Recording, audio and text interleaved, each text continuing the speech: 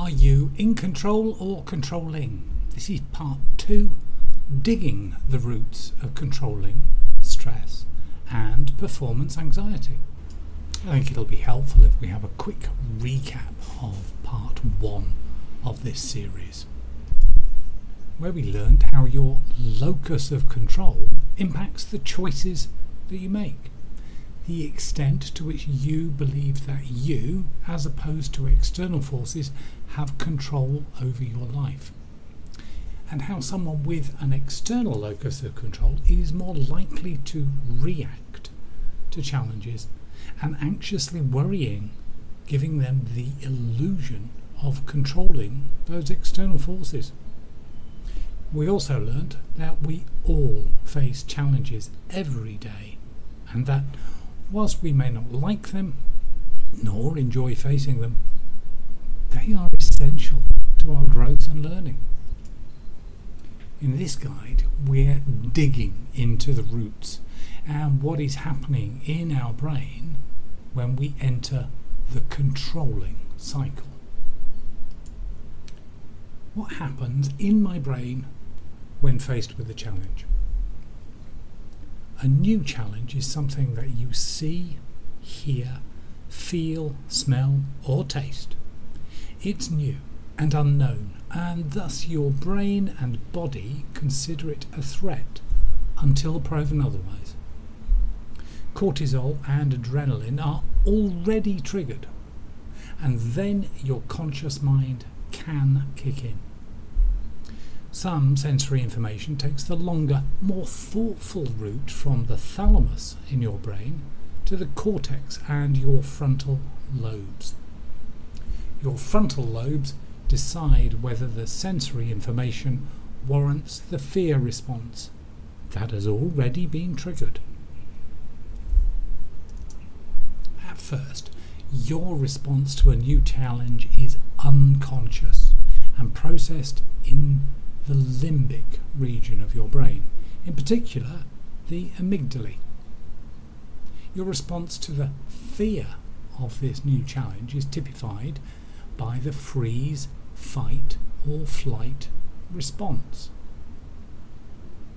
You might get angry and blame others, or you hide your head and pretend the challenge isn't there, hoping someone else will deal with it, or you flee the scene and get away from the challenge.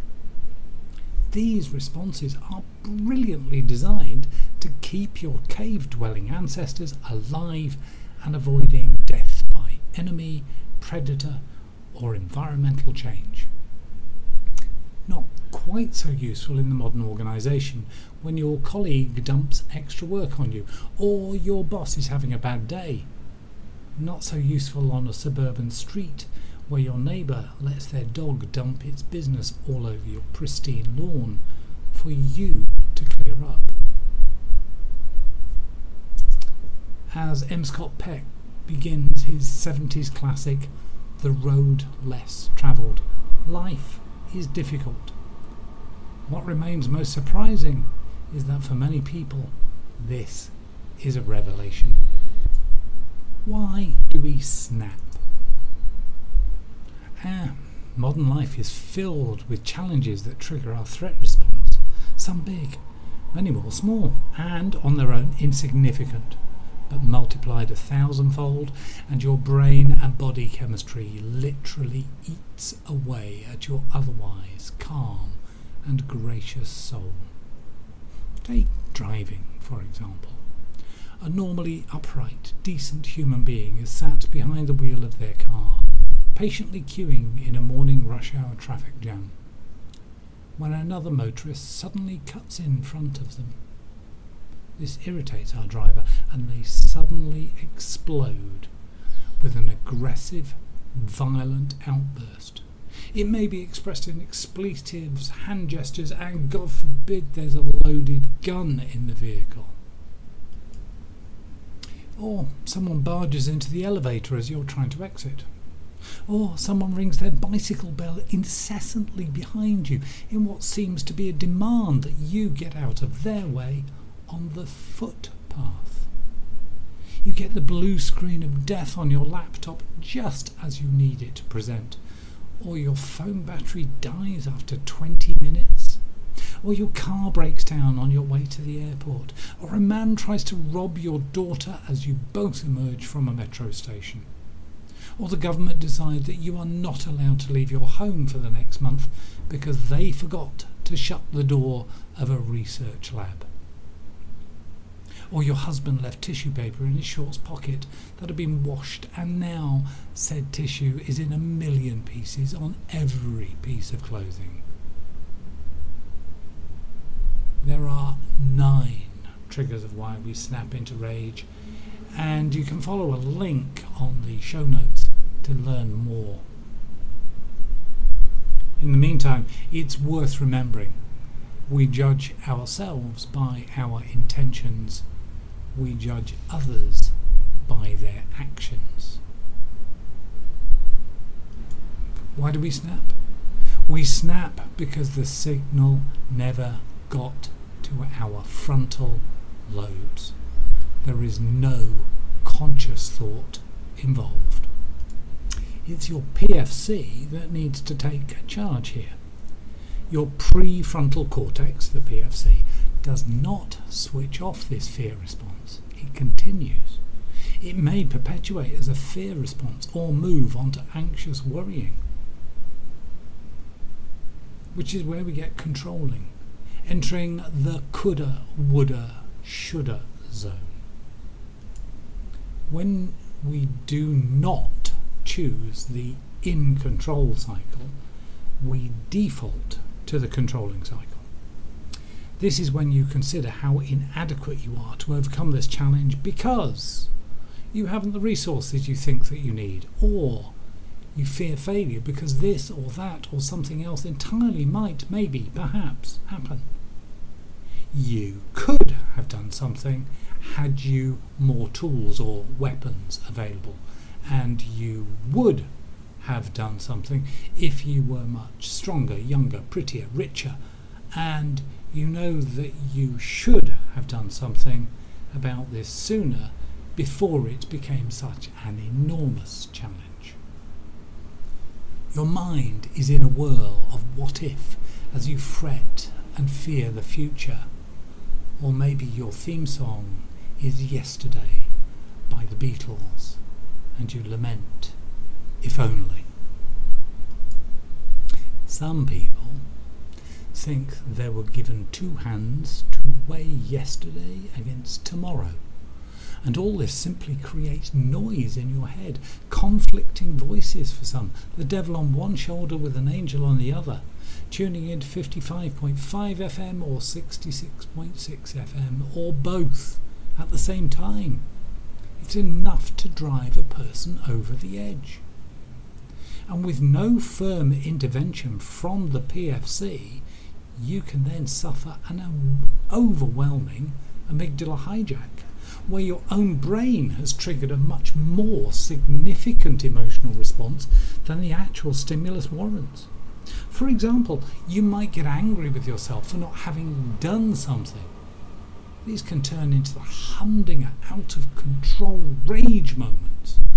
Or you might go completely silent and withdrawn, or run off to your favourite hideaway and pray that time will make everything better.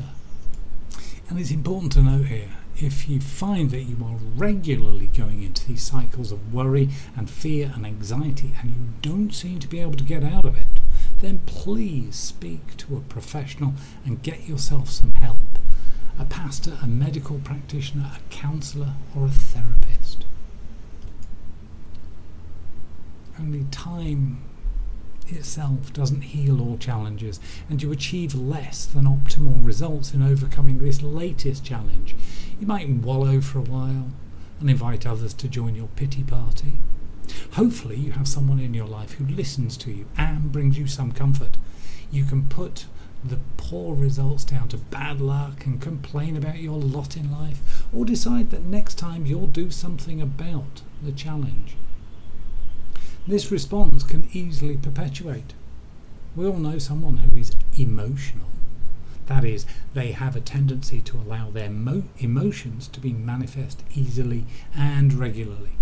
And for many individuals, their emotional response can be disproportionate to and sometimes explosive, which from an outsider's perspective far exceeds the response necessary to deal with the situation. Why doesn't the PFC intervene? There is a lot of research into emotional reactions during and after traumatic events, and such cases require special attention, as do people who suffer ADHD or suffer mood and anxiety disorders, which are beyond the scope of this guide.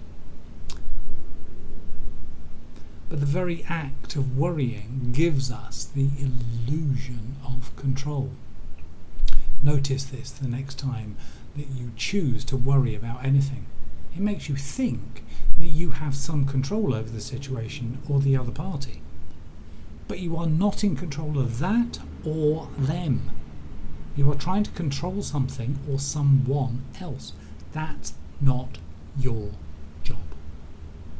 The COVID pandemic has been an excellent reminder to every person on the planet that we are not and unable to control anything outside of ourselves.